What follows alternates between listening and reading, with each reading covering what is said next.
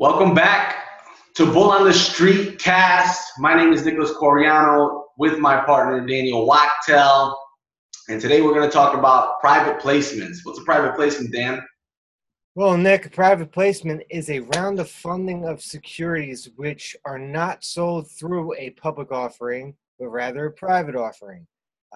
Most likely they go through the Securities Act of 1933, and they use rules such as Regulation D, but that is the bare bones of this definition. There's so much more to it. That's it. It's a private sale of securities. If you guys want to know more about the private sale of securities, visit us at Cervitude.com, Cervitude, or give us a call. Reach out to us. Thanks for joining another episode of Bull on the Street, guys.